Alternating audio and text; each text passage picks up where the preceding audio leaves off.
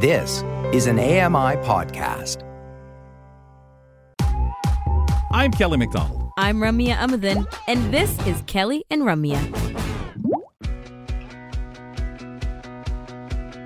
Live from the Accessible Media Studios, this is Kelly and Ramya.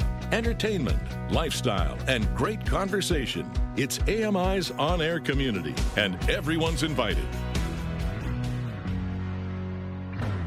It is wonderful, ladies and gentlemen. We're settling in for another week, special week. We always love to do it upright with the program and the gang over at AMI because it's Halloween. Today, behave yourselves. If you're roaming around tonight, keep your head low depending where you are because you never know where anything, projectiles, eggs, whatever it might be tossed your way. Not suggesting you live in that kind of an area, will be in that kind of an area, or you out there are that kind of a person. I know I'm not. I'd miss 100% trying to throw something like an egg at somebody and egging them on the day before Halloween. Ramya Muthan, you're not that kind of person either. Oh, good, because I was going to say, are you saying I am? No, of course we're not. It was a segue, right? It made you feel like I was going to say, now you, I'm not, however, but you, do it all the time. Scramble eggs with people all the time. Never. What a waste of eggs. Welcome back. Welcome to Halloween week. How are you today? I'm doing well. Just picked out my costume. Courtesy, well, actually, no, I shouldn't even say that. We're in the midst of picking out our costumes. I'm not going to tell you. You're going to have to guess tomorrow. I wanted to see if you based on the description. I didn't want you to tell. Oh, good. You said we. How many of you guys are doing this? Oh, you know how it is. My Halloween spirit is shared amongst the control room staff and everybody who's here, who I can say, there's like 3 costumes to pick from. Help me. And yeah. Oh, for heaven's sakes. They're worried about their own. You know what I would do if I were one of them? If I saw one of the choices and I liked it, I'd tell you looked in another one, look best in another one. You look great in this one. And take the one for myself. If I were one of them. The only thing I could bank on is that everybody else has already picked their costumes and I'm the straggler who's still waiting to pick one. So. I can almost guarantee that. Yeah. Folks, let's take a look at what we've got coming up on today's show. Season 4 of Level Playing Field airs Tuesdays on AMI TV. Today, we're joined by special guest on the program, Paralympian Marissa Papaconstantinou. There we go. I knew I could spit it out at some point. Marissa, forgive me. We're looking forward to the conversation shortly. That's right. And Kelly, tell people what else is coming on because I'm fiddling with my script here. Okay. Alethea Bakogeorge Baker joins us today on the program, and we're going to be talking about the Musical Stage Company's 17th annual Uncovered concert. And this is an accessible performance we're going to get to know all about as they celebrate 17 years. We'll do that in hour 2 of the program. Also in that hour, Know Your Rights. Danielle McLaughlin is here, and she's joined by Kelly McDermott, who will be here, president of the Ontario Bar Association, to talk about the new peer support setup going on for lawyers with disabilities. This is tremendous. Read up on it. Boy, it's exciting. We'll do that conversation later as well. U.S. President Joe Biden has signed an executive order to guide the development of artificial intelligence. President Biden today is issuing an executive order that the White House is calling the strongest set of actions ever taken by any government on artificial intelligence, safety, security, and trust. Deputy Chief of Staff Bruce Reed says in a statement, quote, "It's the next step in an aggressive strategy to do everything on all fronts to harness the benefits of AI and mitigate the risks." The executive order requires AI developers share their safety test results and other critical information with the U.S. government. The order also establishes standards for detecting AI-generated content and authenticating official content, including watermarking. Karen Travers, ABC News, Washington.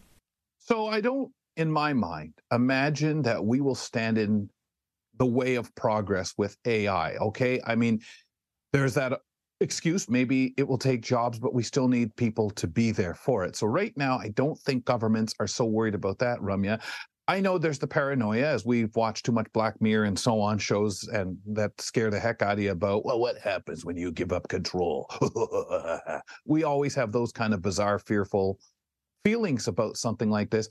I don't think people will mind unless it's their own intellectual property. They're worried about being stolen, sharing what they're working on. And I think a government will say, this is cool. What this will lead us to be able to do or how this will help me.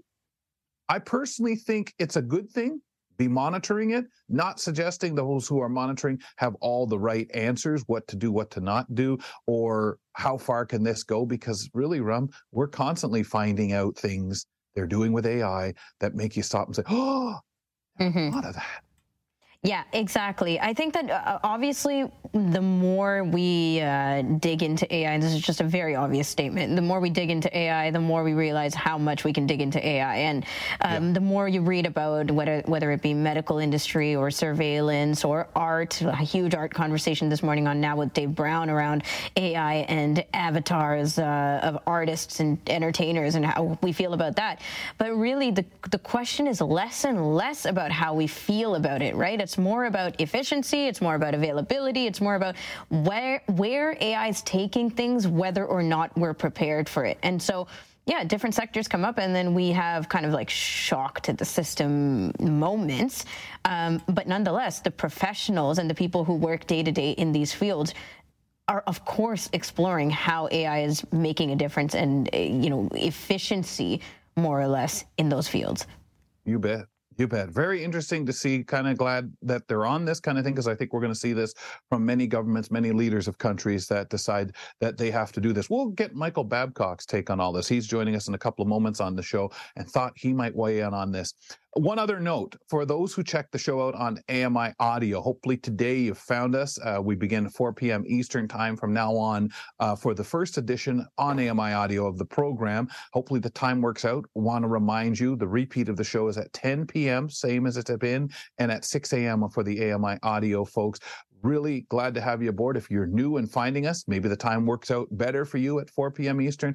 Thanks a lot for being with us. If you're with us on the TV side, we'll settle on back too, because we'll show you lots coming up. You'll listen to a lot. If you got us on podcast, great. If you don't, subscribe. We step aside for a moment, and the aforementioned Michael Babcock will be joining us. Jaws 2024 was released. What features came with that release? He's here to tell us after this. Don't miss a minute. Kelly and Ramya will be right back.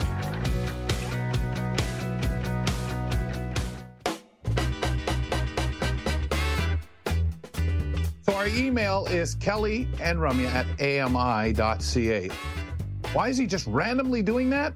You know why, ladies and gentlemen. Come on, Halloween week. I know a few of you have those pictures you took over the weekend, and you just haven't got around to sending us to those shots. But we'd like them. We'd like to see how many we can squeeze into tomorrow's program. I wouldn't have minded even teasing people and putting them on today. But that's okay. I don't want anyone to rush. I want you to be happy with what you send us. Give us a bit of a description, who's in the picture, who you are. Just, I know all these guys are quick over here. They'll know who the heck you are. But just in case, just to help Ramya and I out, of course, and our audience out there as we describe the picture the best of our ability, just a couple of words would be just great. Again, Kelly and Ramya, KELLYANDRAMYA @AMI.ca to send those pictures. I'll say plural just in case you can't make up your mind. Don't mull over it. Send them in. We'll take care of it from there. If you can get them in today to us, that would be wonderful. And if you have to tomorrow morning, maybe pop one in. We'll even take stragglers just to look at on Wednesday and Thursday, just so we know what people did tomorrow night for Trick and Treat Rum. Yeah, all week we'll be checking out your photos, and the Halloween spirit continues because, as you said, it's Halloween week. It's like Ramya's birthday. It goes on forever. Forever. It's a whole year. No, just kidding. Let's get to our tech talk. On Mondays, we check in with Michael Babcock.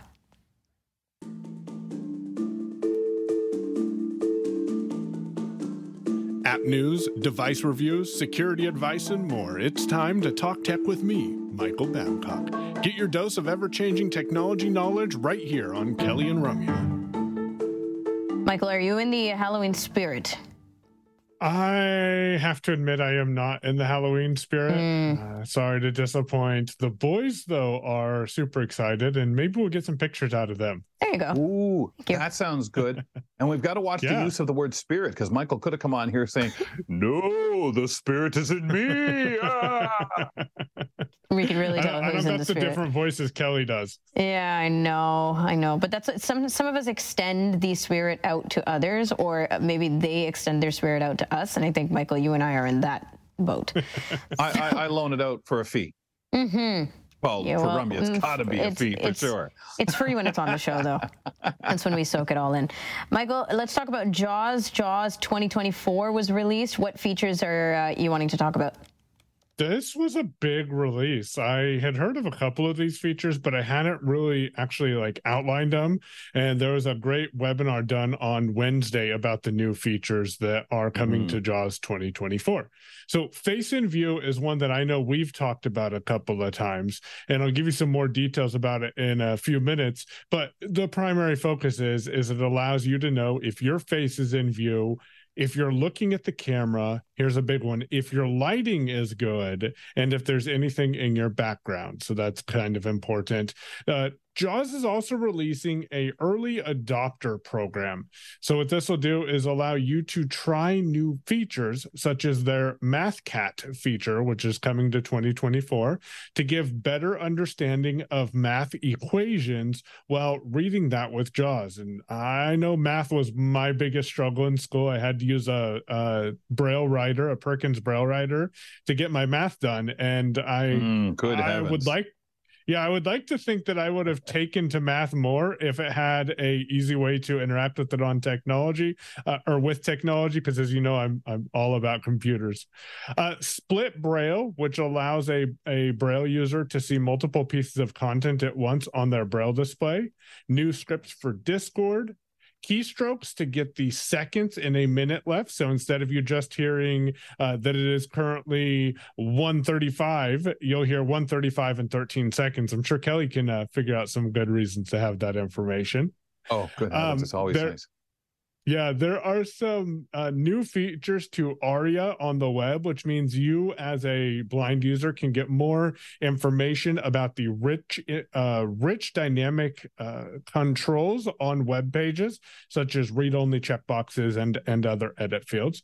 There's some improvements to Office, including if a Braille display is connected and you're using PowerPoint and there's a video, JAWS for a little while would just keep repeating video, video, video, which isn't helpful. A couple more features to bring up is the JAWS has made an improvement to allow you to use the voice assistant to turn on keyboard mode and to use the escape key so you can exit out of keyboard help mode if you accidentally get yourself in there.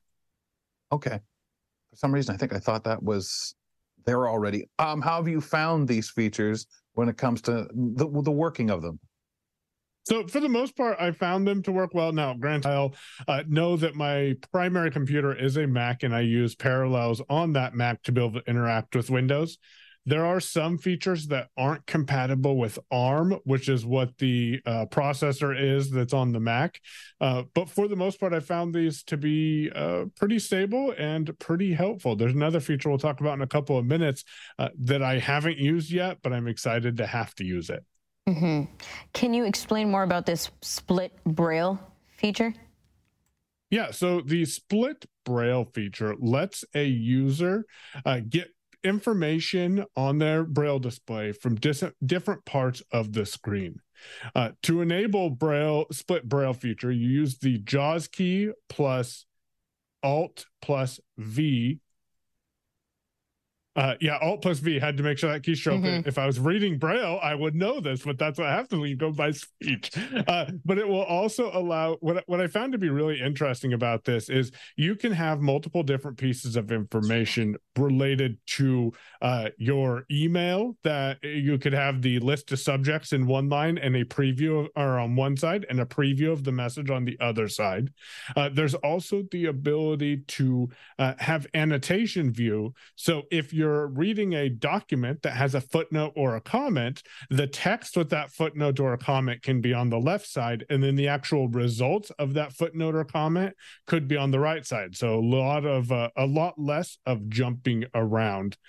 Two other examples that I'll give is if you are using split view and you have attributes like bold or underline enabled, then on the left side, you'll see the text and then the text of whether or not that is bold or underlined, so you can have that information right in front of you.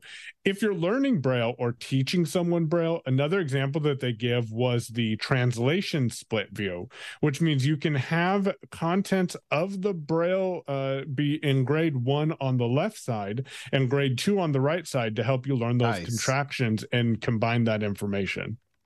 Okay. Awesome. What is the speech history feature of Split Braille?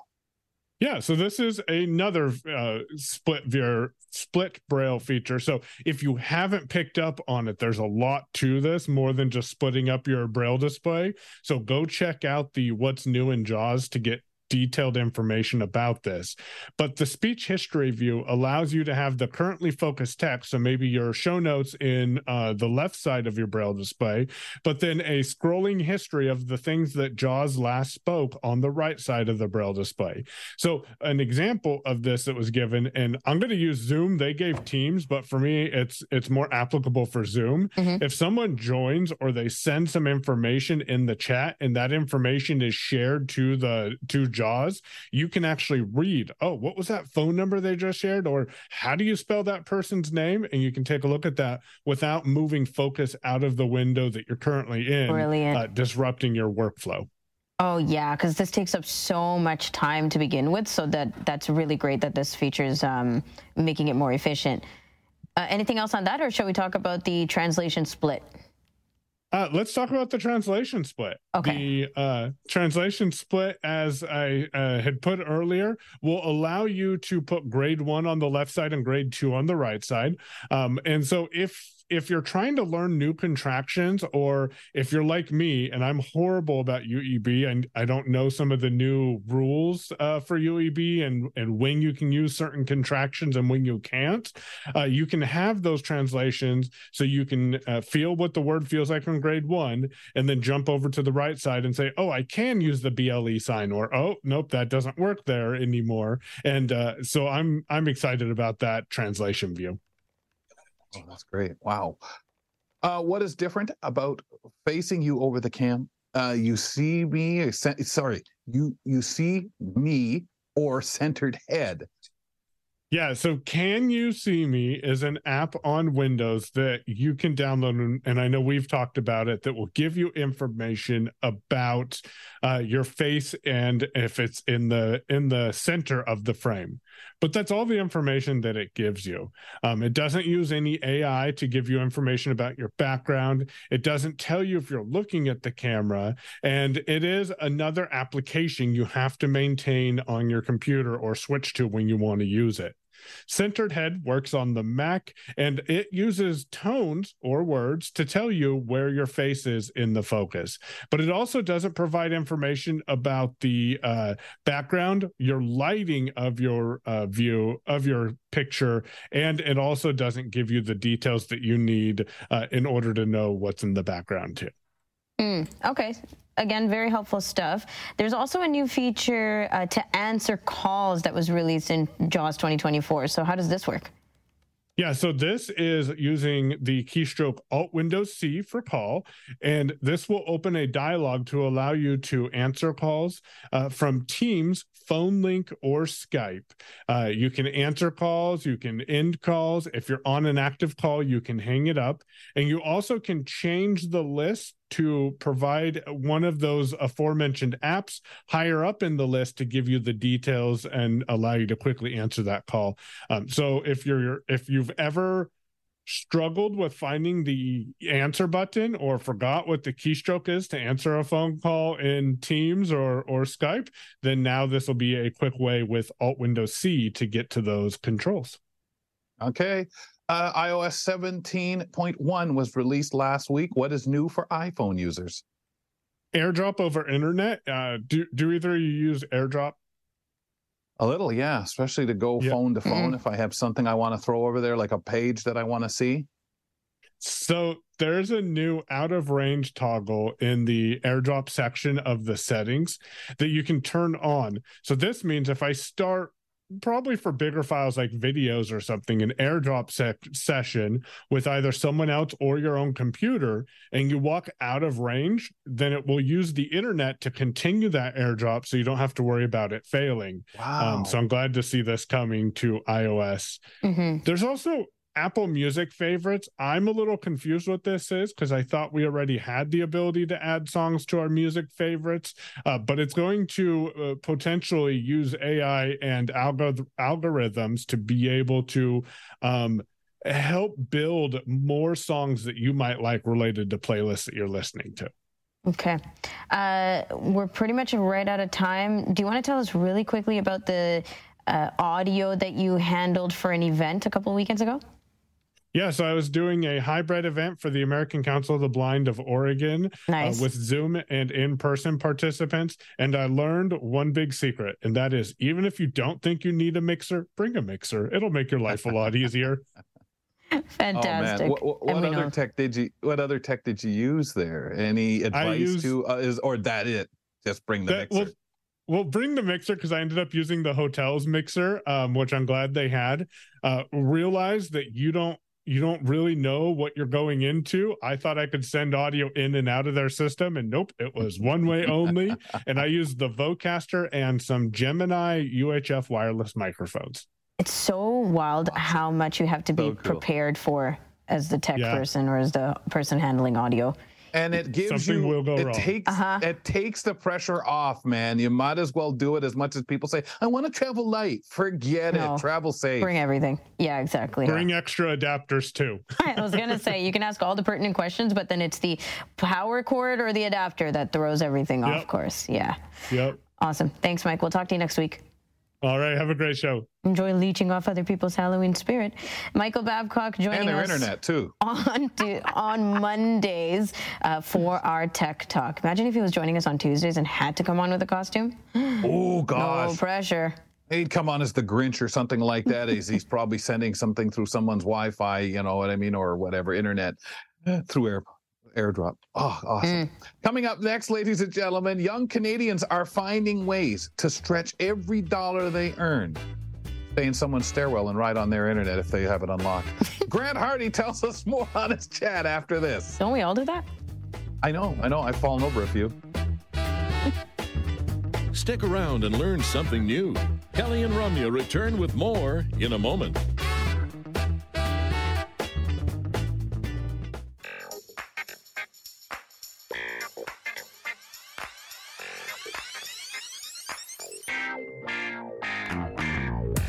We never start the week off slow. You can't do it on this show, not with having Michael Babcock on board, our usual first topic of the week.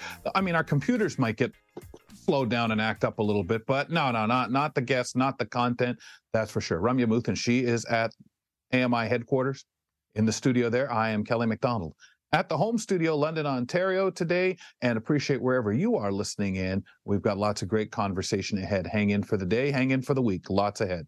Let's welcome into Talk Headlines, Mr. Grant Hardy.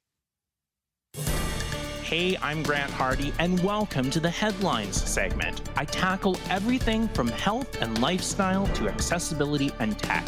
I have it all right here on Kelly and Ramya. So a couple of programming notes today, folks, just for your interest. Obviously, we've mentioned Grant joining us now. He will also stick around later on in the show and join me for hour 2 as he is getting adapted to joining us as a backup co-host on the program. That's number one. We'll get more into that later on when we begin hour 2. Number 2 for me is Miss Amuthan is doing all this arranging, getting things ready because she is the host tomorrow for the Halloween edition. I just get to show up in or out of costume depending on my mood, right? In or out of costume? Yeah, we're relying on that incredible costume you have lined up for us. It's a good thing you don't know what it is. Secret. Don't I? First, Grant, we don't know what hers is either. But anyway, so tomorrow, Grant, I get to do what you're going to do today. Kind of lay back, enjoy, and let someone else put all the stuff together and just kind of smile and go along. There you go. So wonderful. Where are we starting, sir? You shouldn't tell people that, though, Kelly, that I'm going to be jumping in the second hour because you're going to lose your audience. No, Sharon. We don't way. Want they're that. Excited. They're loving what you do in here, so they're going to be excited and think it's going to be more of that, or they're going to think it's all and more of what in the world. They might even say that once or twice too. What in the world did he say there? Most of them aren't coming until 4 p.m. anyway, so. Have to change our script a little bit, make it all one in the world. Yeah, folks, I got kind of a light story here to start off the week. For Monday, there was a survey of young Canadians. When I saw that, it's terrible. I thought to myself, like, do I fit it? Do I qualify as that? But the survey is 18 to 34-year-olds. And 63% of them name cost of living as their number one concern over other critical issues like climate change and healthcare, which kind of makes sense because it's definitely the most meaningful issue, at least in the short term. 3 out of 5 say they are barely scraping by, and 53% say their job does not provide enough to cover their basic costs of living. But even more concerning, they are not optimistic about the future, with 88% of young British Columbians expecting the essential cost of living to continue to soar. Nevertheless, apparently, people are finding creative ways, hacks, if you will, to not only save some money, but even have a bit of fun. So I'll just go through some of them and then we'll get your thoughts. So some of them include apps and deals like budgeting tools and coupon clipping apps. People are doing more things like returning recyclables, cooking from scratch, and making sure they never pay full price for anything, as well as investing in a good coffee machine instead of doing their coffee runs. But also apparently building community is a big trend for the younger generation. So for example, they're borrowing from each other, trading their skills instead of paying for other people to do it. And they're enjoying simple pleasures in place of going out, such as playing cards and having little board game nights. And apparently that's actually a way of building community. What do you guys think in terms of your budgeting tips, your thoughts on this survey, or your thoughts on just building community during hard times? Well, building community during hard times, obviously, right? Like we need different ways that we can get together and have things that bring us back together, commonalities, I guess, but also just the idea of fun over other things or over other approaches and ways to get together. I find that, during colder months, especially, Grant, there's lots of reasons why people are having a hard time. In the past few years, we can say COVID and point fingers at that, but just weather changes, seasonal changes, darker days, like all kinds of reasons. And hard times because there are holidays and festivities and things that come up all over the place, October to December, even through January and February, that most of us are, excited about for different reasons and get together for different reasons this way, but isn't the case for everybody. Some people are having a harder time because of the holidays. So to kind of not focus on festivities, but to focus on other ways to get together is super important.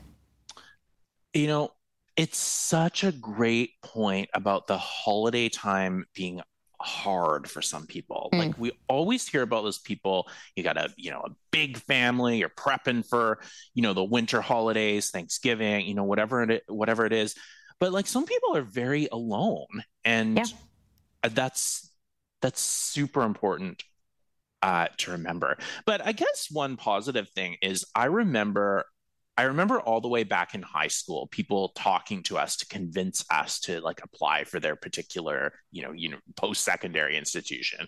And I remember people from very, very cold, remote places saying like, if you come here, there's actually like the biggest sense of community that you'll find, because it's so cold, it's so hard, that people like come together and support each other and do all kinds of events together. Kelly. Yeah, I feel, for me, Grant, and because I'm only about 10 minutes older than you, I feel that my life experience has heard this before, right? That it's always a survey comes out, and we know there's different times, but let's say before pandemic, before, when we didn't necessarily fear wars and stuff. They're going on around the world and things like that, but not so top of mind as things are right now. But in those times, winter, whatever time of year, a lot more people did get together, but there was always the phase of, yeah, I don't have enough money to do that, or my job's not paying enough. And, you know, again, we have a situation right now where how much can employers who are hurting themselves, you know, how much do they have to be responsible for people living more comfortably? We can demand that, hey, people should be getting paid equal for the work they're doing and in a similar value. No, none of this discrimination of who you're going to pay more. Or, oh, well, I've got more experience. Well, you know, with skin color, does sex have something to do with it? So none of that. I mean, in theory, you can only expect an employer, knowing times are tough, to be as supportive as they can. That's not our traditional history of our world. We need other places to cut corners. And mostly that comes from, I can't go out 3 times a month for lunch, dinner, whatever it might be. I can only go to 1 movie a month, or maybe 1 movie every second month. I just can't afford it anymore. But that's the same story I've always heard, no matter what, because a lot of time we stop and say, how often should I be paying to go to movies? Is that my hobby? Is that just being extravagant? And I think that people have to make those calls themselves, and these younger people are doing it. They were discussing that about finding the side gigs, and that the age of finding the side gigs has gotten younger and younger. You have kids doing it at home that are 10 years old. And when I hear that, I stop and say, yeah, but when I was a kid, I couldn't do it, but everybody talked about having a paper route and things like that, that when we had newspapers that they had to do. Things change, and people have found other ways. There are other things that young people, very young people, have been able to find that they're able to do because of their skills online and their knowledge. And I think about it and say, wow, yeah, I guess that's kind of the same thing. Like when so many kids would go and like throw newspapers at houses and so on. So to me, it's reciprocal. It's a very interesting, and same with the holidays. We see what do you call those movies? All these nice Christmas movies that are out, but the Hallmark movies. We see all that stuff. So we get that idea. They're all the same formulas we've talked about on the show with Greg David, but they're all that happy feel. Sure, you have some people who are alone, but at the end of the film, they're with a bunch of other people, such as community, as you've mentioned, if they have no one, or the family that they've lost, or the family they're kind of estranged from. So we get that, but there are those stories out there that do not end that way. And I think, Grant, that's what you and Rum were referring to. You hear some of that, and it is easy to forget. But boy, when you think about those poor people or run into someone in that position, boy, does your heart go out for them. No, it does. Absolutely. And I think it's a good reminder. And just to preface to say that it's not easy for a lot of people to do this, but, you know, maybe to channel some of that like, oh my gosh, you know, hopeless feeling of like times are really hard right now, into kind of like, you know what, like I'm struggling right now. What if we, you know, get a group together and kind of alternate, you know, we're going to do dinner at, you know, your place one night and dinner at my place the next night, or, you know, we'll tutor, you know, your kids in math, whatever, in exchange for, you know, maybe a little extra supplies or a trade that I can't figure out how to do. Just some sense of like not going through it alone, and maybe making some more friends or contacts at the same time. Something for me to think about anyway. Did you have any final thoughts, Remy, or should we move on? No, let's move on to the second thing. So this is kind of an interesting one, but British Columbia is so easy to forget because we have so many big cities, but we are in the bear country. So it is not unusual, even in some of our cities like Coquitlam, for bears to come pretty close to your home. And so with it getting Halloween time tomorrow, people are putting their jack-o'-lanterns outside for trick-or-treaters to look at, whatever. People are reminding you to bring those in at night, keep them inside as much as possible. Like if you're able to display it through a window, whatever, ideally only display them for during Halloween night, because they can actually attract bears. And they just throw in some safety tips about if you happen to meet a bear in BC while you're out walking, stop and stay calm. This is interesting, actually. I don't think I knew this. Speak to a bear in a calm voice. Let them know you're human and not prey, and then back away slowly, making sure to give them lots of space. They're there to protect their food, their space, and their young. And if you're not threatening them, apparently bears can actually be relatively unaggressive. What do you guys think? I'm not really trying to talk to the bear, though, at all. You're not going to buy that. That would have been my first thought. Hello, Mr. Bear. What's going on, man? Oh, I have some segments to do tomorrow, Mr. Bear. Please don't. Just let me go and prep for my segments. Thank you. Yeah. Don't rip off my arm or my face so I can do it. The original advice of play dead or whatever. It's no. I guess because the more stories we hear about bears just really taking over spaces, just like unapologetically drinking all our pop and stuff like that, you're thinking, well, they're hungry too right now, right? They're because hungry, of that's the way things have been, and they're thin this year. They're saying the bears just haven't been able to get enough food. But it's that play dead thing. I heard an expert talk about it a couple of weeks ago. He said, don't do that. Yeah. If you do have to go down and do the best you can to cover your head and accept you're going to get very hurt. Oh. If you're lucky. What? That's very morbid, but probably true. Okay. He said playing dead is false. Don't climb a tree. They can get up there faster. They'll meet you up there at the top. There's the screaming. The being bigger. The big and bigger. Yeah. Yeah. And back away is totally I'm getting a lot of contradictory advice here. No, you're not. No, you're not. I'm being told to talk to my bear in a calm. Yeah. Yeah. I'm not a bear. As he's coming to eat you, be bigger. Oh, no. I think it's quite obvious that I'm not a bear. Yeah. But if you're kind. Works. Yeah, if you're kind. Contradictory. Hear her, Grant? No, just don't play. Well, don't play dead, Rum. Don't try to climb the tree if you find it. Right. Okay. I just won't move to BC. Yeah. Thank you for all the advice. Back won't go camping in Northern Ontario. Just back up quietly. And throw them a pop bottle since they know how to open them now, and maybe a candy bar since we've had stories of wherever I go. I feel like throwing things at the bear is not a good idea. See, look at this. And screaming, Grant? Grant Hardy joins us, of course, on the program Monday and Wednesdays. He will be around for our second hour of the program as he co-hosts the show with me. And Ramya goes and screams and sees if it works against bears so she can send him a message saying from the hospital, it didn't work, Grant. We're going to step aside for a couple of moments, check them all out, see how mixed up those videos are. Season 4 of Level Playing Field comes up on Tuesdays. It's on Tuesdays here on AMI TV. We're joined today by a special guest, Paralympian Marissa let's see if I can say it. Papaconstantinou. Close, not quite. She's with us next. Keep it here for more of Kelly and Ramya on AMI TV.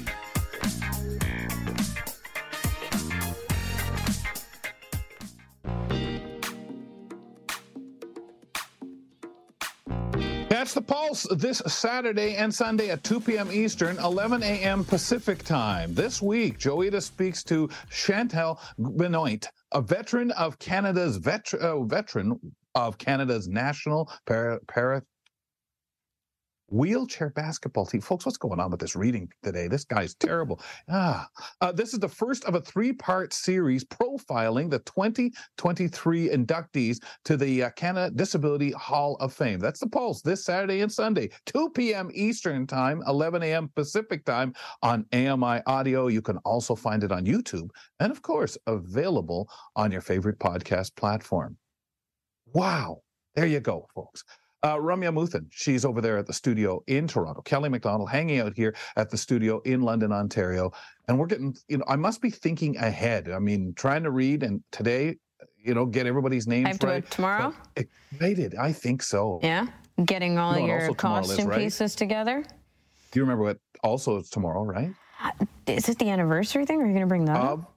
This particular show, because I got a message from Melanie Taddeo, who's going away and doing so much great work with their charity in Africa. We've had her on the program talking about it. She leaves in a couple of weeks with her husband, and they're gone until March, doing so many things, visiting and talking about accessibility in South Africa. But she reminded me that our show anniversary is Halloween.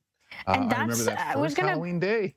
I was going to talk about that with you, at some point.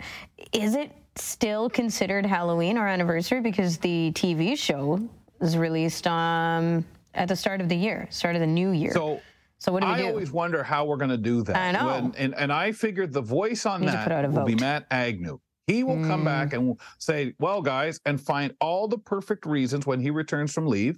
He will have all the reasons, well, if we're going to keep it as October 31st, the actual first ever airing of Kelly and Company, which, of course, is this show now as Kelly and Ramya, or if we're going to do this... The debut of Kelly and Ramya. On television, yes, right? On television. On television, right? Was that January 2nd? Now, the way January we 9th. think, 9th. And the argument we have that I know you'll support 100% if you wish, is do both. But maybe not every year, because you see, you'll want a cake. Now we're just confusing people. Yeah, I really just want the cake. That's right. And a bottle to pop or something. Do that. But yeah, but you have to have a day. But you don't have to bring it up every year. Okay. Or twice a year. Sentimentally, for the two of us, I think it'll always be October 31st for me. And I think for a lot of the longtime listeners, viewers, whatever you want to say, I think that's what they'll recognize. Especially because we continue on audio. Change, right? Yes. Yeah, and shows do change, but they still, the first day you went on the air, okay, we'll go from there, right? Exactly. But some years we'll spend more time with Halloween. Some years we'll bring some guests on and talk about back in the day. Do you remember? I do. We've done that enough times. You know, you've done it so many times, you start saying, okay, so this year is definitely a Halloween, a celebrate that way. It falls nicely during the week, and we can have some fun with that. And it's not what is this, 7 years that we've done the show? Oh, my gosh. Is that right? Will it be 7? Yeah, last year was 6. Oh, yeah, somebody do math. Ooh, brutal. Yeah. It's brutal, really great. Cool. Just reminds me that it's been 7 years, So that means on the 10th year, I think the 10th year is going to fall on a weekend. So you can't be messing around, at that point. We can't be doing that. No, it won't. It just makes no sense. Folks, our guest is coming. We will be getting to that conversation shortly. So let's talk a little bit about what else is in the news. Yep. 2 lawyers have hired a private investigator. They've been penalized for doing this. They hired him to spy on a judge. John Carpe and Randall J. Cameron admitted to having a private eye follow Chief Justice Glenn Joyal. At the time, the lawyers were representing churches fighting COVID-19 public health orders, and Joyal was the presiding judge. In a plea deal, the lawyers are now under a peace bond that forbids them from practicing law anywhere in Canada for 3 years. Justice Shane Perlmutter called the surveillance unethical and an affront to the administration of justice. Steve Lambert, The Canadian Press, Winnipeg. Sorry, Steve, cut you off there. If you find, Ramya, your detectives report back, this guy was doing this, that, the other. Oh my gosh, those are horrible things. Did you get pictures? We got all sorts of pictures. Great. What do you do with this? It's a judge. Unless it has to do with the case, it's a judge. The intention behind this is a little not concerning, but confusing, right? It's very vague. You're not sure exactly why the private eye was brought up, which reminds me, by the way, when I hear private eye, what I'm thinking of from Holly, the Stephen King book that we're going to review tomorrow, when she's like, I resent that. I'm more than just the eye. I'm just, more than just an eye. But anyway, yes. What an old term. That's cute. I agree with you. I'm not sure exactly, obviously they're getting penalized for it, and then there's the reasons why this is just strictly, shameful, let alone it comes with legal consequences. But the actual intentions behind why they're doing it is so, why? Yeah. What is it? Just for the clout, for the bringing the judge down, bringing the, system to a halt? I'm not sure what they expected to happen. I know that's a what in the world kind of item. I know, but it's for real up there in Manitoba. This really happened. So I guess I got to count it. But could you imagine that conversation? So where did that judge go today? What did he do? Well, he was actually watching you guys at your office outside of work. Wow. If it was particularly about the case, if they thought the judge had to have some bias relating to the case, then there could be a reason to defend why this would take place at all. Well, if you thought this judge was corrupt, whatever, but involving your case, or unless he was a client, something that you dealt with in some way or knew, I don't even know how that would, because it would still be just dismissed. He'd dismiss it from his own court. That isn't relevant. I'm not on trial here, you two. Cut that out. Like, I don't understand where it would go. I guess that's what they were trying to do, though. Put the justice on trial. Discredit him somehow. Yeah. Right?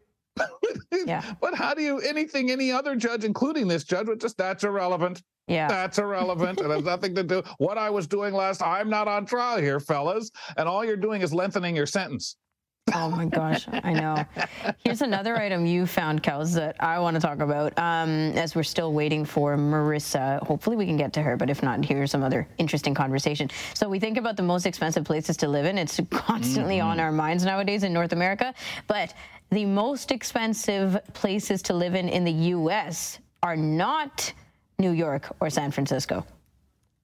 Californians will tell you it is expensive to live here. Between sky-high home prices, homeowners insurance, which is crazy expensive because of wildfires, separate earthquake insurance, and gas still around $6 a gallon in many places. Now, a new study by U.S. News and World Report finds San Diego and Los Angeles as the most expensive cities to live in the U.S., followed by Honolulu and Miami, then Santa Barbara, San Francisco, Salinas, and Santa Rosa, all in California. Based on the median gross rent and mortgage payments, are ranked as the cities that require the most wealth to live in comfortably. Alex Stone, ABC News, in expensive L.A.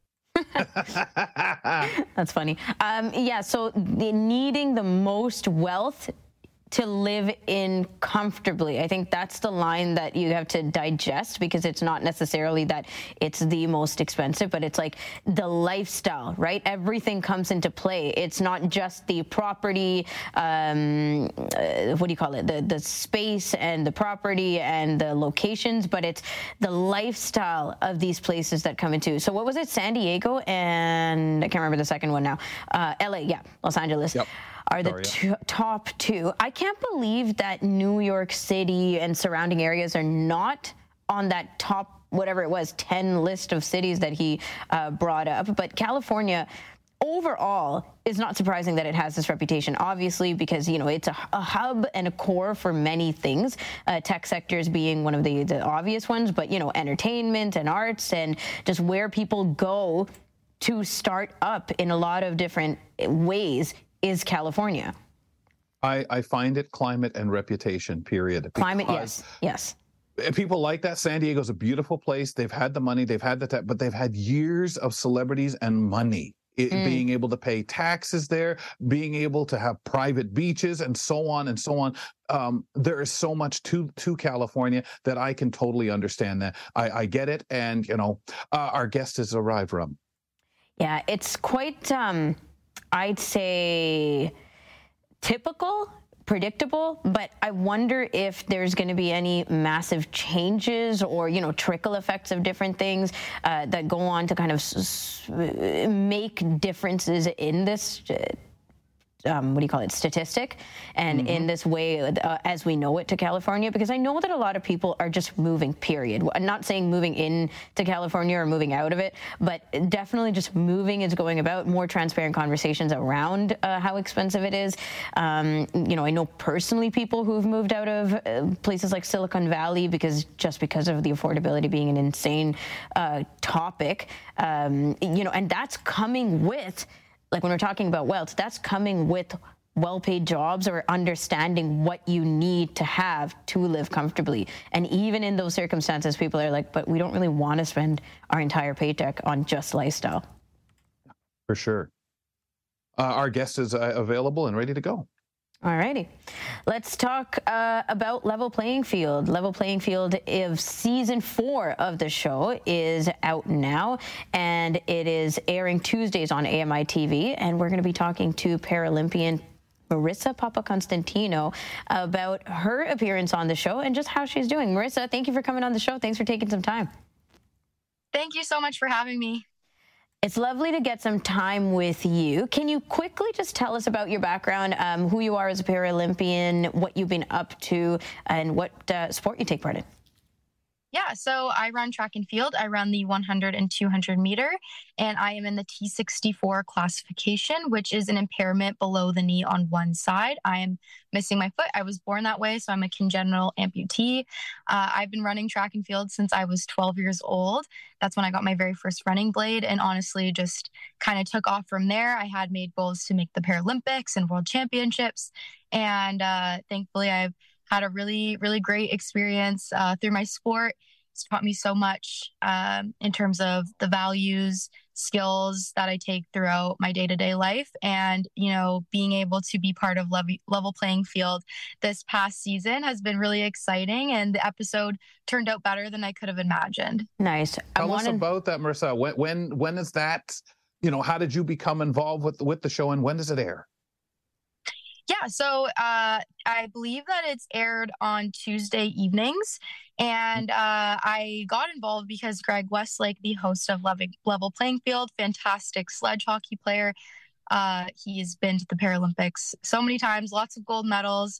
He reached out to me and, you know, said that he would love to have me a part of this season, and I said absolutely. It wasn't even a question.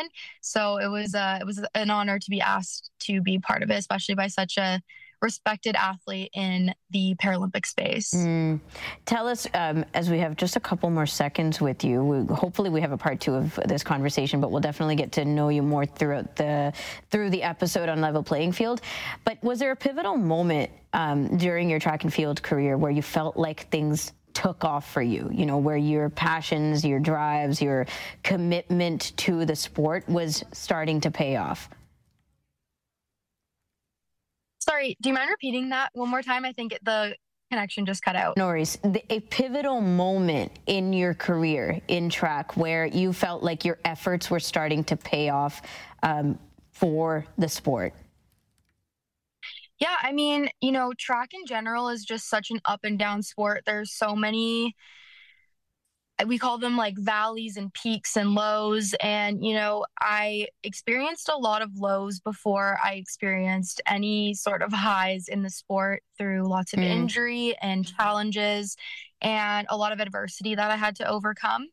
But I would say that, you know, through those negative experiences that I had, it was what has shaped me into the athlete that I am today. And I think a big part of why I've been able to have the success that I've had is because I had to learn how to fail before I learned how to succeed. And that's just honestly been such a pivotal moment for me, because I think it's just created this really good set of skills and toolbox of knowledge to really cope with challenges and be able to kind of spearhead them when they come up. And so, you know, when the pandemic hit and we had to compete at the Paralympics through, you know, shutdowns and, you know, lack of training equipment or whatever it was, I didn't let that really affect me because I had been through so many challenges before. I took that skill set with me and was like, okay, we're just going to take it one step at a time. And I refer to that as like riding the wave. It kind of just like is a mantra that I live my life by, that no matter what happens kind of in my day-to-day life, I'm just going to keep putting one foot in front of the other and be present in everything that I do. And so I think that really is what led to my, you know, moment of success when I competed at the Paralympics in 2021 and won a bronze medal. Lovely. Marissa, thank you for your time.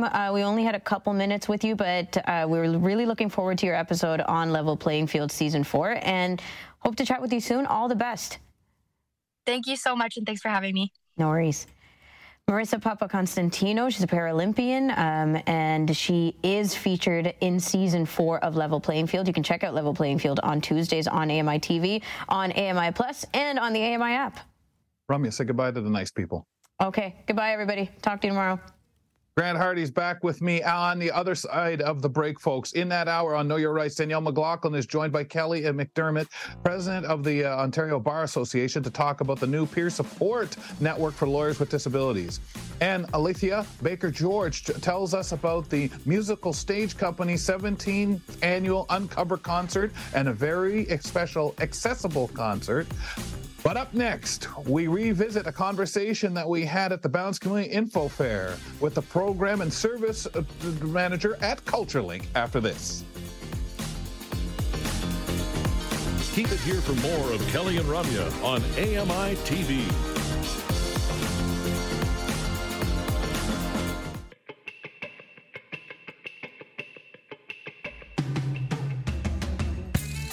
Keeping busy here on the program today. Thanks for being with us, ladies and gentlemen, as we begin hour 2. Take a break, breathe in here as we get set for another full hour of great content. And Ramya has, should I say it, folks? You know I want to say it. Left the building? No, she can't. Just in case Grant or I decides to go AWOL, she can't do that. Can she, Grant? Can she actually sneak out on us? I don't know. I mean, just in case I suddenly, have a last minute date, maybe, and I run off on you guys, man, that's right. This Ramya and Grant, folks, just in case you have not learned this from the show, they's busy people, right? So that could happen at any time. He just get a call and check out. We'll have to send private eyes after you like those guys did in Manitoba for the judge. Welcome back, Grant. How's this feel? You all set? Oh, this is good. I'm nervous but excited. We got to about five seconds before the show is coming back, and I'm like, I cannot get out of this now. This is really happening. Not that I want we would have cut to you and it'd be an empty chair there, man. That's for sure. Well, I'm going to help you out here because we're going to say ready, steady, set, go. However, the first thing up is an interview that Ramya did, folks, from the Balance Fair that we were at. We're going to revisit this conversation, and it's with Domenic Cutulle, Program and Services Manager for CultureLink. Let's check it out.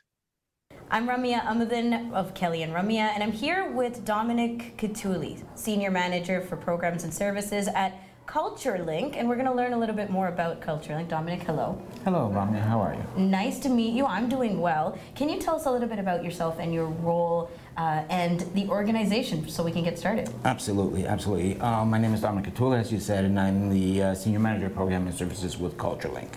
Settlement services is quite new to me. I'm originally coming from employment services.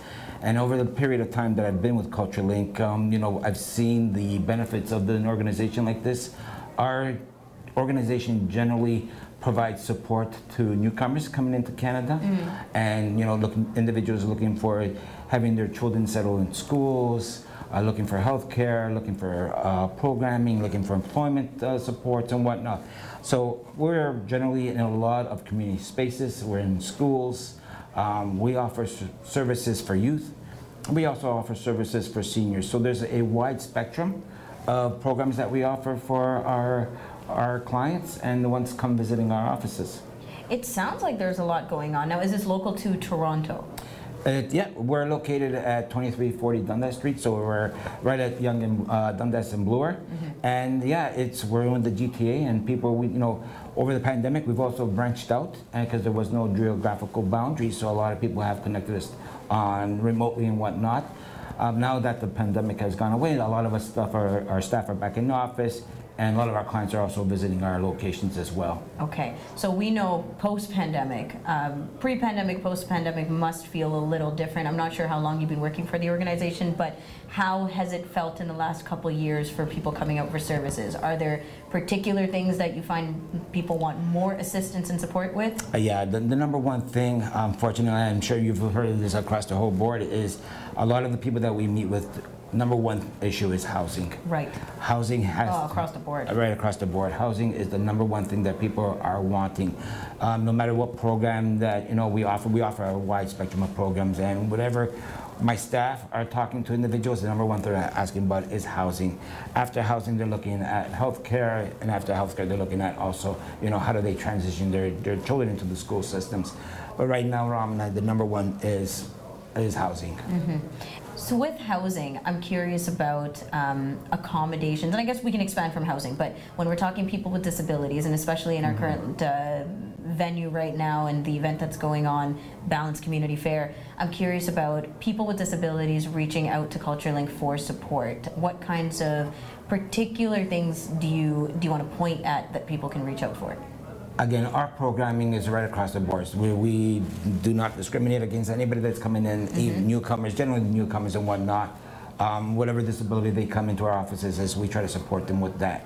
we have connections throughout the community with organizations that provide specific needs for individuals with disabilities. We're there to support them in what capacity that we can, but once we reach a capacity that we can support them, we also make the referrals to other organizations that are allowed or can support them a little better than we can with housing or whatever their needs are, employment needs or whatnot. So then we can make that referral as well. Incredible. And I appreciate that there's like this web of support systems connected to each other, right? That makes a huge difference. Yes. Especially in a place like Toronto where you're talking about multiculturalism, newcomers from all around the world, the kinds of sensitivity you need to provide for people to get that communication across. Yes. And I think that's the number one thing from people coming from abroad and coming into Canada and settling into Canada in the GTA area is they're not aware of the programming that's available, and when and when we make a referral to other agencies, they're ecstatic that there's this opportunity, because what we hear is that opportunities like this are very minimal from where they're coming from. So when they come to an organization like CultureLink and kind of receive the services that they're receiving from us, or making the referral to other outside organizations, they're happy to hear that these are available to them. Are you one of the first organizations that people go to when they come? We are on the list when people arrive at the airports as a settlement service agency that they get referred to. That's incredible. Yes. That's incredible. Tell me a little bit more about your role and how you help, what you do on a regular. My role is a little bit more boring. What I do is I kind of supervise the managers and I supervise staff in regards to accountability, funding and all that stuff there. Staff tell me about issues that they're having and challenges they're having with, how to support their clients. So I look into it along with our CEO, Jemima Sabapathy. We look at what opportunities we have to, increase our programming, what we can bring into the office, and how we can support these individuals coming from abroad. And obviously you know so much about what the organization does. What do you most appreciate about it? I think the one thing that we appreciate the most is that satisfaction that we've helped somebody kind of settle into a new environment. You know what I mean? The fear is always there. People come into a new country and whatnot, not knowing what to expect. And they're, when they come in and meet with a friendly face and get the support or the education or the guidance from our staff, I think that's the number one thing that we can look at. I'm not going to say everything is a 100% success story, but we do have a large clientele that are happy with our services and have received the services that they're coming in to look for. Oh gosh, so many people come in here with so many stories, hesitations, a lot of the times not even realizing what they're signing up for when they leave their places of home and come here. So exactly. Appreciate organizations like this always and the help you do. Domenic, tell us where we can go for more information about CultureLink. You can visit our website, culturelink.ca, and we're on various platforms. We're on Instagram, Facebook, Twitter and whatnot, so we're on various platforms. You can use our info@culturelink.ca email address, and we're there to support anybody and everybody. Thank you. Thank you. We were speaking to Domenic Cutulle, Senior Manager for Programs and Services at CultureLink. So we spoke to Domenic at the fair back in September. Really great to roll these out here, Grant. I think a lot of it, as you were talking to the folks as we gathered them together and asked if they would come on the program and give us some time to share what their organizations do so that we could not only bring awareness, but I always think as a national show, maybe someone sees what somebody else is doing and says, I'm picking up the phone, I'm getting a hold of these people, we could use that here. So I find that most empowering, and what Domenic went into there, just beautiful to hear him discuss, so open with Ramya. Well, absolutely. He's just so humble and says, listen, we're sure some people are not 100% success, but we really, really try. And especially because housing is just that lowest building block. And I know Ramya really emphasized the housing. If you don't have that, it's hard to have anything else, hard to build your employment, whatever, because you just don't have a place to live. And that's the element that really has to be done first. And it was interesting because we did have that conversation earlier, not just the cost of living out in California, but even when we were discussing with you, and it just always is a theme in the program. When we get on a topic in one segment, it jumps to another. Appreciate that. Again, thanks for everybody's cooperation at the Balance Fair for making those interviews possible and all the work that went into it. Coming up next on the program, Alethea Bakogeorge tells us about the Musical Stage Company's 17th anniversary Uncover concert and a very special accessible performance ahead. We learn details also ahead right here on the program. Don't go away. There's more great conversation with Kelly and Ramya right around the corner.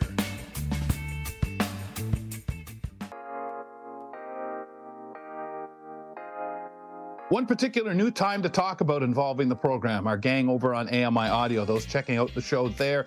Thank you, listening in around the world, wherever you are. New time for the program, 4 p.m. Eastern time daily, Monday to Friday. You can catch our show at that point. The repeats, they stay the same, 10 p.m. and 6 a.m. Over on AMI TV, we're on the air at 2 p.m. Eastern time. Join us for the live edition of the program. Repeat, 10 p.m. and 1 a.m. to check out our show whenever you have time. But of course, if that's too many times and you're throwing your hands in the air and saying, Grant, Kelly, what are you telling me? Good grief. Subscribe to the podcast. Great way to also consume the program at your leisure. Kelly McDonald, that guy over there in Vancouver, joining me for the second hour of the program, Grant Hardy. Kelly, I'm actually really excited about this chat coming up because the Musical Stage Company's 17th annual Uncovered concert is back this November to spotlight the music of two of the most influential bands of the past 50 years, Fleetwood Mac and the Eagles. And they're actually offering a really awesome audio-described performance at Kerner Hall on Friday, November 17th, including a free ticket for your cited guide if required. Alethea Bakogeorge, Accessibility and Development Manager, chats with us about this exciting upcoming concert. Alethea, thank you so much for joining us today. Thank you for having me. So, first of all, I'd love for you to just tell me about the Musical Stage Company and, given your role, I know this will be really meaningful for you. Why is accessibility important to you? Absolutely. The Musical Stage Company is Canada's largest and leading not-for-profit producer of musical theatre, and we are here in Toronto, Ontario, but we are reaching across the country to make sure that everybody knows that it's better with music. And I'm the accessibility manager. I happen to be a physically disabled person myself, and I believe that everybody across the country deserves access to musical theater storytelling. So one of the things that's really meaningful to my role and meaningful about the work that we do here at the Musical Stage Company is that every major production that we produce has an accessibility initiative associated with it. So over the past 3 years, we've really begun digging into different communities and different ways to serve different people with disabilities. And that includes offering audio description to many of our performances, including this performance of Uncovered coming up. That's beautiful. I'm kind of curious, when you guys are programming and you're looking at what we're going to do this season, next season, that kind of thing, and when it comes to the accessibility, that conversation, I feel that it's just part of the culture. It's always there. But how does that kind of planning, how does that organizing that, and at what point, maybe I'm wrong, maybe it's not right from the start, maybe the view is, let's pick, then we'll figure out how to be more accessible, and how much of the conversation does it end up having to be? You know, as a disabled person myself, I've experienced performances that are less than perfectly accessible. And of course, perfect access. Who can ever achieve that standard? Exactly. But that being said, I know that we are always most successful at integrating access into our productions when access is a key consideration from the very beginning. So you're right. It really does come in from the season planning perspective, where we think about, okay, what musical stories are we bringing to the country as a whole, and how can we integrate access into that from the very beginning? And, I'm very lucky that I have my own lived experience of disability, and I'm an expert on my own access needs, but I know that I'm not an expert on everybody's access needs. I can't be. Everybody is only always an expert on their access needs. So I happen to be in conversation with an accessibility advisory committee that's made up of several different people from across the disability experience who can kind of look at our season and say, okay, well, if we have something like Uncovered coming up, what would be the most appropriate or most exciting accessibility initiative to pair with this show? Where's a place where we can try something new, or where's a place where we can continue to build that audience? Awesome. Oh, it's so amazing. And it's so rewarding for those consuming it. And just as you say, you can't get it right all the time. Everything is going to be, you can be as inclusive as possible, and we're still going to, no matter what you do, leave something out or someone off of it because we're not sure their unique situation or what have you. But let you know, because you guys are obviously taking whatever feedback you get. And that's the same as a show itself. We're not all going to be able to attend or fit in or like it even. Tell us about the Uncovered concerts and what makes them so special.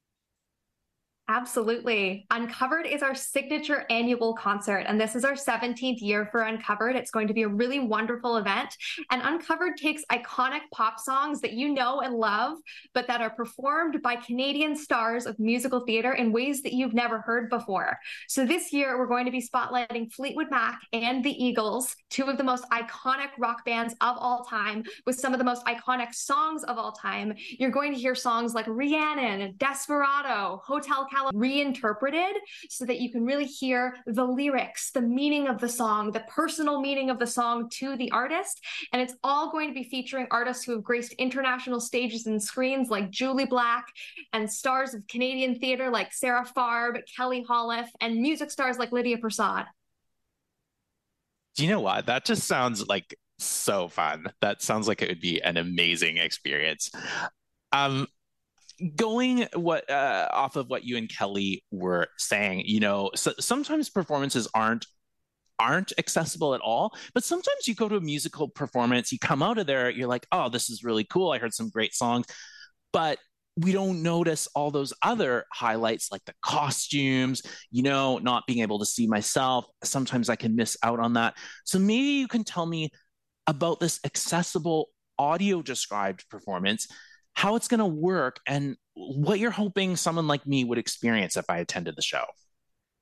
Absolutely. So we've been offering audio description here at the Musical Stage Company for about 3 years now, because so many of us have had that exact same experience. When I grew up listening to musical theater, I grew up here in Toronto. That's 1,000,000 miles away from Broadway. So you don't necessarily get to see all of the costumes, all of the lights, all of the sets when you're sitting in your house, listening to a cast recording and falling in love with a musical.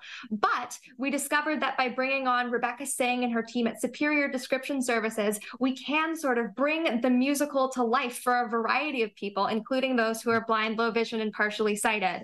So when you're sitting in the theater for Uncovered on November 17th, which is our audio described performance, the team at Superior Description Services are going to be providing full description of not only the beautiful Kerner Hall, which is our venue at the Royal Conservatory of Music, but also all of the things that people are wearing on stage, all of the ways that people are moving on stage, all of the ways that people are interacting with each other in this venue, and all of the ways that the audience is responding to the performance. So hopefully you will have a more full experience of what it means to be taking in this concert event. Awesome. Oh, that's so great. I really appreciate that. Mm-hmm. When we get there, what about our audio equipment? What are you guys using for that description? Absolutely. So this is going to be delivered to you in a little receiver. You're going to be able to pick that up in the lobby from me, actually directly on November 17th. So just feel free to come and find me, Alethea Bakogeorge, in the lobby at the Royal Conservatory of Music, and I'll be able to hand you a little receiver. Don't need to bring anything with you. We will also have earphones for you, and the description will be provided to you live at your seat. As someone who, like you, I'm miles away from the musical theater scene. I have kind of missed out on the costumes, the movements a little bit, attending at musical shows. Can you give us a little sneak peek? I mean, you don't want to spoil the concert, of course, but like what kinds of costumes, what kinds of effects? Can you give us a little preview of like some of those visuals that we normally miss that we're going to get to experience? I think that Uncovered is such a great fit for those who maybe have never attended a musical before, or maybe, don't know if they even like musical theater, because it gives you this real view into pop music and interpreting pop music as a story. So you're going to hear iconic songs that you already know, and you're certainly going to see some iconic 70s fashion. I am not 100% sure what our artists are wearing quite yet, but if I had to guess, I know that there are definitely going to be some billowy sleeves sleeves. I know that there's going to be, some really soft velvet. And in terms of the lighting, I mean, oh gosh, we're definitely going to be seeing rich colors like reds, purples, burgundies, really highlighting the drama of the relationships of these bands, because, these performers, they made incredible music, but there was also a lot of real interpersonal drama in Fleetwood Mac and in the Eagles. So you're definitely going to feel that fire on stage too. Oh, fantastic. I love it. And as a fan, or at least music that I kind of grew up with, I was a mediocre fan of both groups, but certainly filled with knowledge, especially my interest in broadcasting at the time. But it's also those rivalries, like you're talking such a feel that way. I'm sure we'll feel that. Now, as a blind person attending the concert, what's some of the feel you think we're going to get when it comes from the sound, the music, and that description all melted into one? I think it's going to be very personal, because each of these artists is going to have such a different relationship to each of these songs. These are songs that we're used to hearing on the radio. These are songs that we're used to hearing in one specific way. But you're going to hear brand new arrangements. You're going to hear perhaps instruments that you've never associated with a song like Desperado or like Dreams or like Gold Dust Woman.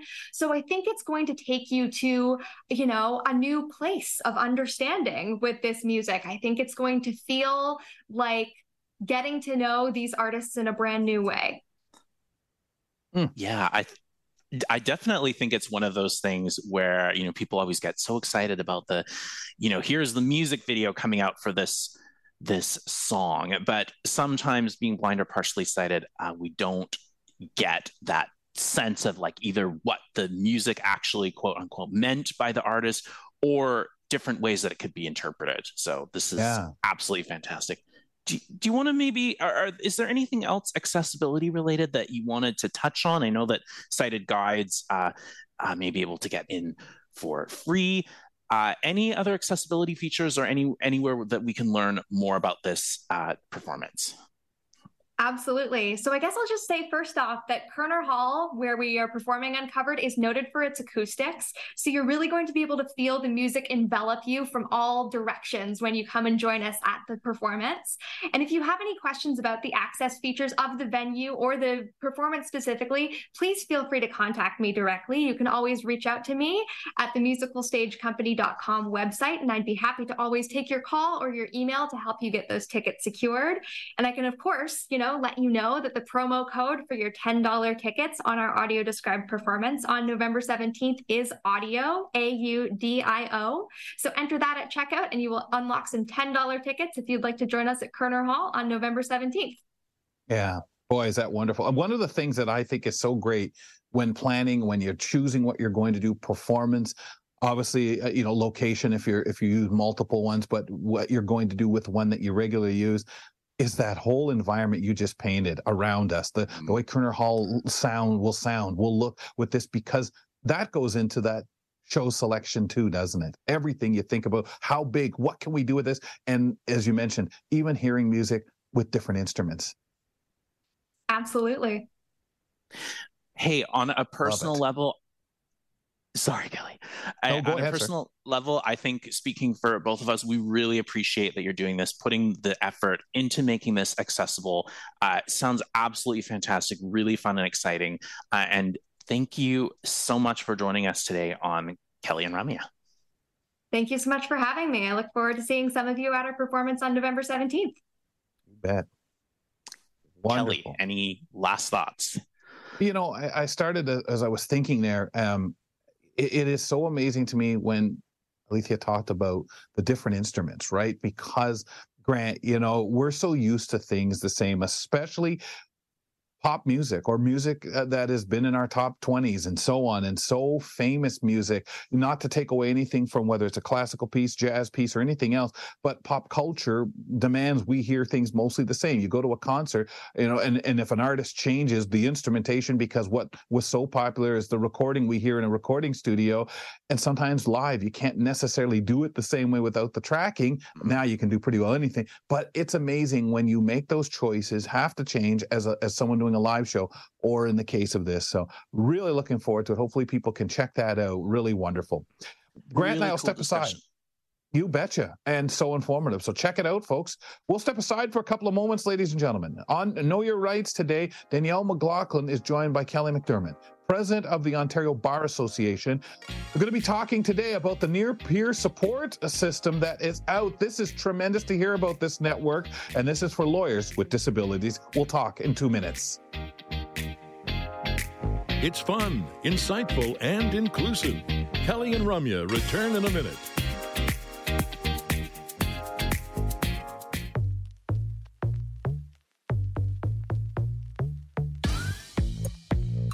Welcome back to the program. Remember, we're here weekdays from 2 to 4 p.m. Eastern. Also looking for your pictures, folks, for Halloween. See how many we can get into and throw out on the show. If you dressed up in your costume, we'd like to get them today. If you maybe had your costume on over the weekend or feel like test driving it tomorrow morning, maybe get it together and send it to us with a real brief description. And you can send it to the email Kelly and Ramya, KELLYANDRAMYA @AMI.ca. And we can see if we can squeeze it into the show. Otherwise, we might get greedy and Halloween might be here all week. Grant, do you celebrate your birthday all week? I would love to. That would be... Yeah. So are you a birthday person? You know what? I find that I haven't been in my 30s, which is really disappointing. I turned 30 just as the pandemic was starting. So I was pretty much, I had my partner, but I was otherwise isolated. And ever since then, things have been really quiet, which I guess is the reality, Kelly, of being an adult, is that people don't plan big surprise parties for me anymore.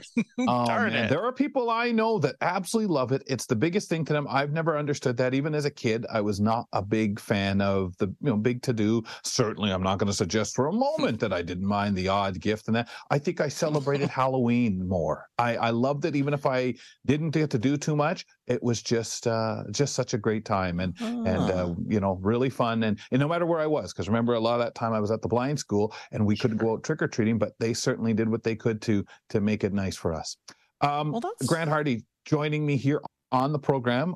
He's learning the ropes of backup co-hosting. Danielle McLaughlin is here. We're about to get into our Know Your Rights segment, and Danielle has a tremendous guest on board with us today on the program. So let's bring in for Know Your Rights, Danielle McLaughlin. Hey, Danielle. Welcome back. Hi, Danielle. Sorry, there was don't you love it when you try to enter a Zoom call and then your computer tells you that Zoom is updating? Sorry about that. Oh, good heavens, yes. I was literally sitting there like, why are they not letting me into the meeting today? And then I realized there was an extra button I had to push. So good heavens. Yeah. Thanks for the tip. I better use it at some point. Yeah. All right, Danielle, we better turn the segment over to you so we don't eat up too much time. This is an important topic. It is, and we're very fortunate to have a special guest with us today. Kelly McDermott is a lawyer and the president of the Ontario Bar Association. Recently, she launched a special initiative for the OBA, a peer support network for lawyers living with disabilities. Welcome to the Kelly and Ramya show, Kelly. This is going to get confusing with all the Kellys. I know. This is a multiple Kelly event. Yep. And I'm so disappointed. I'm so disappointed I didn't know to wear my Halloween costume today because I had it all locked and loaded. But I'll send the pictures in. That would be awesome. We'd love it. Well, I now leave the terrific Halloween costumes to other members of my family because they're so good at it. And I am not. But I am really happy that you're here to join us, Kelly McDermott. And could you please tell us a bit about this new initiative that is started with the Ontario Bar Association? Yeah, so when I started my presidency in March of this year, it was really my mission to ensure that all lawyers can benefit from an engaged, inclusive, and empathetic legal community that not only celebrates each other's successes, but shows up for each other when life challenges or unforeseen changes happen. And this is, I really think, what sets our association apart. We're there for our members, not just in their careers as lawyers, but their lives as lawyers. And the work we do as lawyers is frequently high stress, high impact. Strength and success are often very synonymous. And so there traditionally hasn't been a lot of room for vulnerability, for humanity. And this is why we established the CultureLink just 6 months into my presidency. It is a peer support network, an online portal that connects lawyers with resources and each other to share their experiences with those who understand their specific challenges. So, it's where we're building connections for lawyers who are parents, caregivers, members of equity-seeking groups. And we've created, as you noted, our first of its kind network for lawyers living disabilities, which is near and dear to my heart. Which provides some helpful links and resources. We've sorted it out so it's available for all lawyers across every region of Ontario. There's a discussion forum, and most importantly, we've developed a calendar of peer support meetings, which we have every second Thursday. No matter what, it's a safe and confidential space for lawyers living with disabilities to share, to listen, to learn, to gain ideas. So it's been really great. I've had the honor of facilitating the very first peer support meeting for lawyers living with disabilities in September. I was just so inspired by the engagement of our members who came together in this really safe, judgment-free space. Well, that sounds wonderful. Now, have you yourself had experiences that spurred you on to create this peer support network? Yes, this was, born from first-hand experience. Like many of us during COVID, my workload tripled overnight. I had some significant life crisis, and that delicate balance you have between work and your family life was just gone. I was depleted. I was very depressed, and I endured, not because I was particularly resilient, but I had this tremendous support from the OBA. Not only for sort of the pragmatic tools and resources to stay on track professionally, but also providing really valuable mental health offering and that vital peer support network. And further, I'm a lawyer who lives with a disability, an autoimmune condition. I am a caretaker to someone who lives with a disability, and I'm a single mom. And I know how isolating it can feel when you're alone in that struggle, and how empowering it is to have others, lawyers to connect to who have similar lived experiences, a similar community of interest. And with that motivation in mind, I really wanted to make sure that no lawyer feels the need to hide their struggles or feel alone in their struggles. And that's where this peer-link support came from, to create just more accessible networks and avenues for meaningful peer support and knowledge sharing. And again, 6 months in, I'm so proud to say that we've been able to translate that sort of organic magic of the OBA into the peer-link network. Oh, this sounds wonderful. Now, do you think that lawyers with disabilities have historically had difficulty finding accommodation? I think there are many ways to accommodate lawyers living with disabilities. We saw through COVID that this profession can pivot and adapt to accommodate change. And I think just for my own sort of anecdotal experience and my day job as a human resources lawyer, I think the problem is twofold. There are many lawyers who have disabilities like my own, which are invisible. And a lot of lawyers will try to hide or downplay their struggles for fear of stigma or losing opportunities. So while there are many accommodations that could be available, sometimes often really simple ones, there are still lawyers who are not self-identifying and therefore not getting the proper accommodations they need. And certainly, I did this myself for almost a decade. I never talked about my disability. I tried to hide it. And when I commenced my presidency, I really realized how important it was for me to get a bit brave, to try to empower other lawyers to, speak their truth, to seek accommodations, and to be successful in their careers.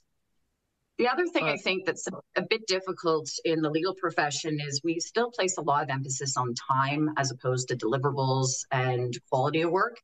And that kind of really limits the pool of the types of accommodations that might be available. I am very lucky in my day job at the region of Durham. I'm a senior lawyer there. We have developed a real team approach to files, which just allows life to show up and not have a massive impact on the deliverable to the client or the work product. And it's been really a key accommodation for my circumstances as well as other members of my team. Well, that's really good to know. I know that it may be that people who work in firms or sole practitioners may have different experiences from people working with government or from non-government agencies. But I guess your network really includes everybody who is practicing as a lawyer and finds that they need to touch base with other people who are in a similar circumstance. Has the network grown in numbers of participants since it began? When I started the network, numbers were kind of irrelevant to me. I thought, gosh, if one lawyer shows up and we can have a real conversation, that's one lawyer who's going to feel less alone and maybe perhaps empowered to advocate for themselves and have a more rewarding career. We are now 4 sessions in. Like I said, we hold the meetings bi-weekly, Thursdays 7 to 9, no registration required. It is completely safe and confidential space. And we took a great deal of time and effort through the engagement of a consultant, Doran Gold, to ensure that we set the structure up just right. And I have been blown away by the number of lawyers who have showed up. People are returning week after week. We are picking up new participants every meeting, and the meetings have been raw and emotional at times, and constructive and idea generating at other times. I felt very blessed to be part of this group. It's been quite amazing. Now, do you have a plan to collect any data, or is this strictly in confidence, and this isn't something where you plan to generate a report or have some sort of generic idea of what lawyers who live with disabilities are facing? Yeah, the original intent was it was supposed to be a confidential place for people just to speak and find support. However, organically, ideas are being generated through this group, which has created a whole host of ideas that we are starting to action, including highlighting accommodation champions in our profession to spur on others to do the same, creating an accommodations idea resource for employers and firms. So basically putting tried and tested accommodations that have been successful and utilized in the profession to assist other firms to brainstorm ideas, think outside of the box. And we're also working on creating some supportive tools for the courts about accommodating not only lawyers with disabilities, but those clients who have disabilities as well. In particular, a very, very big interest of mine is around neurodiversity. And so we have a great deal of work coming in the future on neurodiversity and accommodations in the workplace and in the courts. Wow, these things are so badly needed, and it's wonderful to hear that you really have your finger on the pulse of what is happening out there. That's marvelous news. I know that the OBA has had something called Not Another Decade as an initiative. Does this in some way fit in with that initiative, or is this completely separate? The Not Another Decade initiative was initiated by the past president, Charlene Theodore, and the point of that initiative was to turn up the dial and give real, tangible, objective movement to include racialized and Indigenous lawyers in the profession in a more meaningful way. This does move the needle when we're looking at equity, diversity, and inclusion as a whole, because this is about finding more spaces for inclusion. And while we started the Peer Support Network to be, we've tested it out with the lawyers living with disabilities. The intent is these networks can grow. So as need is decided. So I mentioned another one we have is for caretakers, for parents. There's some other groups that are going to organically grow from this. So, I think this is absolutely spinning off of the work of my predecessor, Charlene, to really push the envelope and push objective, tangible results for EDI initiatives such as she created. Wow, it sounds like a really positive step forward. Are your meetings virtual, or do you actually meet in a location? So right now they're virtual. We've set them up on purpose because, you know, we represent 16,000 members across the province, right? So we want to make this accessible for as many of our members as possible. And we do have a lot of actively engaged members from all parts of this province. So that made a lot of sense to us to keep it in the virtual realm. It also, I think, provided people a bit more confidential space. We didn't want to limit it to Toronto because, you know, then we were only going to get people who were local. And I think the intent for us was to cast the net wide and try to capture as many lawyers as we possibly could. I mean, when I came out with my mandate, I was getting cold calls from lawyers who've been struggling in the workplace, who've had disabilities, like right across Ontario. It wasn't sort of regionally centered in Toronto. I was getting calls from all across the province. So we really see that there was a need for this discussion to happen, not just in a downtown core area, but across the entire province. So nice to hear that it becomes accessible in that way. Do you think that during COVID, when numbers of courts went online, that people suddenly got the idea that it would be possible to accommodate people in this way using, say, digital courtrooms, as I know the new Toronto courtroom has, it has been set up so that things can happen both virtually and in person. Do you think that this has provided a benefit to lawyers who live with disabilities? Oh, it has provided a monster benefit to lawyers living with disabilities because the system, which was, hadn't done much change, the court system hadn't changed very much, all of a sudden had to pivot very quickly overnight, and it made it possible for many lawyers to have better access to courts. It was from a perspective of regional participation. It helped clients as well to participate better. I think it has had a massive push and has just demonstrated that change is absolutely possible and that we as a profession can pivot quickly to accommodate, in that case, we accommodated the world pandemic, but to accommodate the needs of lawyers and clients. Well, thank you so much, Kelly. I really appreciate your joining us. I do apologize for that glitch at the beginning. I'm sure that people were tuned in to really hear what's happening with the Ontario Bar Association. And just quickly, if people want more information, can they go to the OBA website to find out about this? Yeah, it's oba.org. The peer support network is right on our front page. And like I said, these meetings are not exclusive to members of the Ontario Bar Association. It is open to all lawyers across Ontario. No registration is required. And our next meeting is happening next Thursday at 7 p.m. till 9 p.m. So, if any lawyers out there are hearing me, they hope that they will join and come hear what it's all about. Thank you so much. That was Kelly McDermott, president of the Ontario Bar Association, talking with us today about the new peer support network for lawyers living with disabilities. Thank you, Danielle, and hopefully we'll get that costume. But tell you what, folks, that information was 100% value. We'll forgive Kelly if she doesn't get a chance to send that picture over to us. But wonderful guest. Thank you, Danielle. We can talk to Danielle McLaughlin here on Know Your Rights every Monday. We do this and get into conversation. Tremendous one today. Coming up next on the program, when Grant and I return, we'll wrap up the show and find out what's coming up on the next edition of Now with Dave Brown. We'll be back with more of Kelly and Ramya after this short break.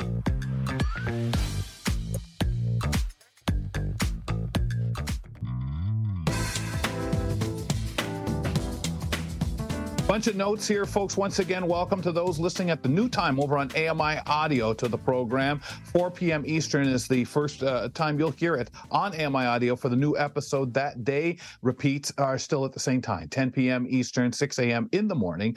This is our first day with that format on the schedule at AMI Audio, wherever you're listening in around the world. Thank you kindly. Also, we still would like some photos to include in tomorrow's show. Might be a scrambly morning if we start getting them flowing in too late. As soon as you can, maybe maybe if you have that shot or something you'd like and feel comfortable, add a description to it, email it to Kelly and Ramya, KELLYANDRAMYA @AMI.ca. We'd absolutely love to be able to share them on the program tomorrow, as it is, of course, Halloween. Kelly McDonald here, Grant Hardy. We also remind you to check out the show via podcast. You can subscribe using your favorite podcast platform. Maybe while you're in there, give us a rating and review. All is tremendous if you have that time. But listen to the show in segment form and on the long version of the program, the whole show itself. You can check out the audio vanity card as our team contributes to that. Now with Dave Brown, you can do the same thing. And Grant has a bit of a description on tomorrow's program. Speaking of description, what they have coming your way, 9 a.m. in the morning on AMI TV. Yeah, you know what, Kelly? It's looking like a really good show tomorrow, really fun. Toronto community reporter Mara Hutchinson shares some last-minute suggestions for Halloween fun. Contributor Becky Czar will offer her own tips on keeping things organized and clean in your house. And it wouldn't really be Tuesday without the weekly news quiz. Elizabeth Moeller joins Brock Richardson and Alicia Yardley in a test of knowledge of current affairs. Awesome. That's great. Now with Dave Brown, 9 a.m. in the morning on AMI TV. Grant, are you a candy corn fan? Do you eat that stuff? I'm trying to think if I've ever had it. Sometimes I think I've had it and not realized. I don't think I have, but I get thinking as I read what we've got for our closing moment today is National Candy Corn Day south of the border, folks. In the late 1800s, George Renner of Wandell Candy Company created candy corn. Now, his sweet treat represented the bright colors of corn kernels. Originally, candy corn was yellow, orange, and white.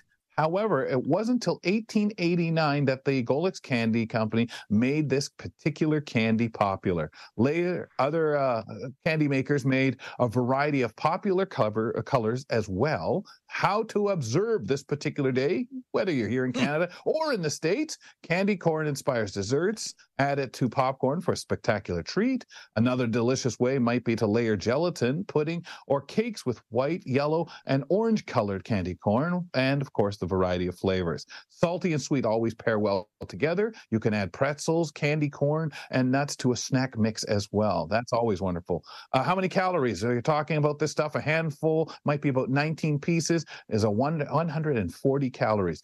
The flavors, reindeer corn is vanilla. Candy cane corn, of course, is peppermint. Pumpkin spice, apple, and peanut butter cup. Caramel apple, another favorite out there, and pumpkin pie. There you go on candy corn. Wow. Just a little bit to run it down because we were stumbling through talking to Bill about it the other day. Well, I don't know. I don't know. Now, folks, you're in the know on National Candy Corn Day, getting ready for Halloween. Cool. Mr. Hardy, you say you haven't had it. What's your favorite Halloween candy? Oh, anything chocolate. My M&Ms, my Smarties, my Kit Kat, anything like that. Always happy to get it. Yourself. Remember, you'd get the small ones, right? You'd get the small ones, which are getting smaller and smaller now. It's crazy. For me, like folks, I like you, everything chocolate. Yeah. Folks, we'll be here assembling at 2 p.m. tomorrow for the show Eastern Time. On our wellness chat, since we're speaking about candy, let's talk about teeth. Francis Wong is going to go into oral health, talking about cavities a bit. Remembrance Day is just around the corner. Community reporter Julie Martin reflects on this day during her report. We'll talk then. Grant, thanks a lot. Rummy and I will be back with you tomorrow, 2 p.m. Eastern. We're waving at you.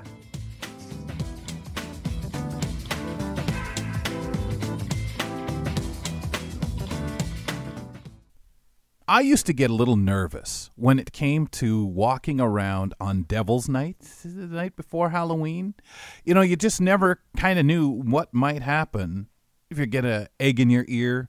I remember one day when I was at the blind school, actually, some of the guys walked to the store and one of the kids got an egg and hit his shoe. Just luckily, it hit his shoe.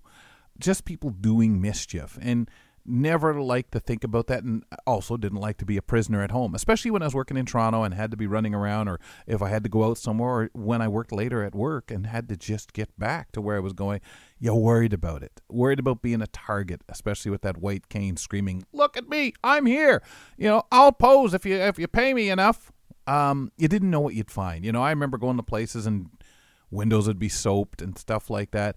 I don't know how big it is now. Don't want to really think that way and hope people, whatever mischief that you do go out and do as a kid these days, you still keep in mind, don't damage stuff that can't be fixed. You're still wasting people's time as it is, cleaning up whatever soap you leave, or as the old term we used to call it, mat night, right? And it wasn't mad night, mat night. People'd steal doormats, stuff like that from people's place, or take them and toss them into a tree or whatever they might do.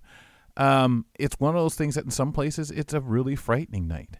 It's a time when you have your people running around. And I know some will argue, what are you talking about? I'm in a place where it's every night. And I get that too. But it's one of those things that hopefully nothing happens to you, your property. Hopefully people have said, hey, man, that's just not cool. I know it's a high alert night for the police, fire department, and so on, because some of the bad things people decide to do.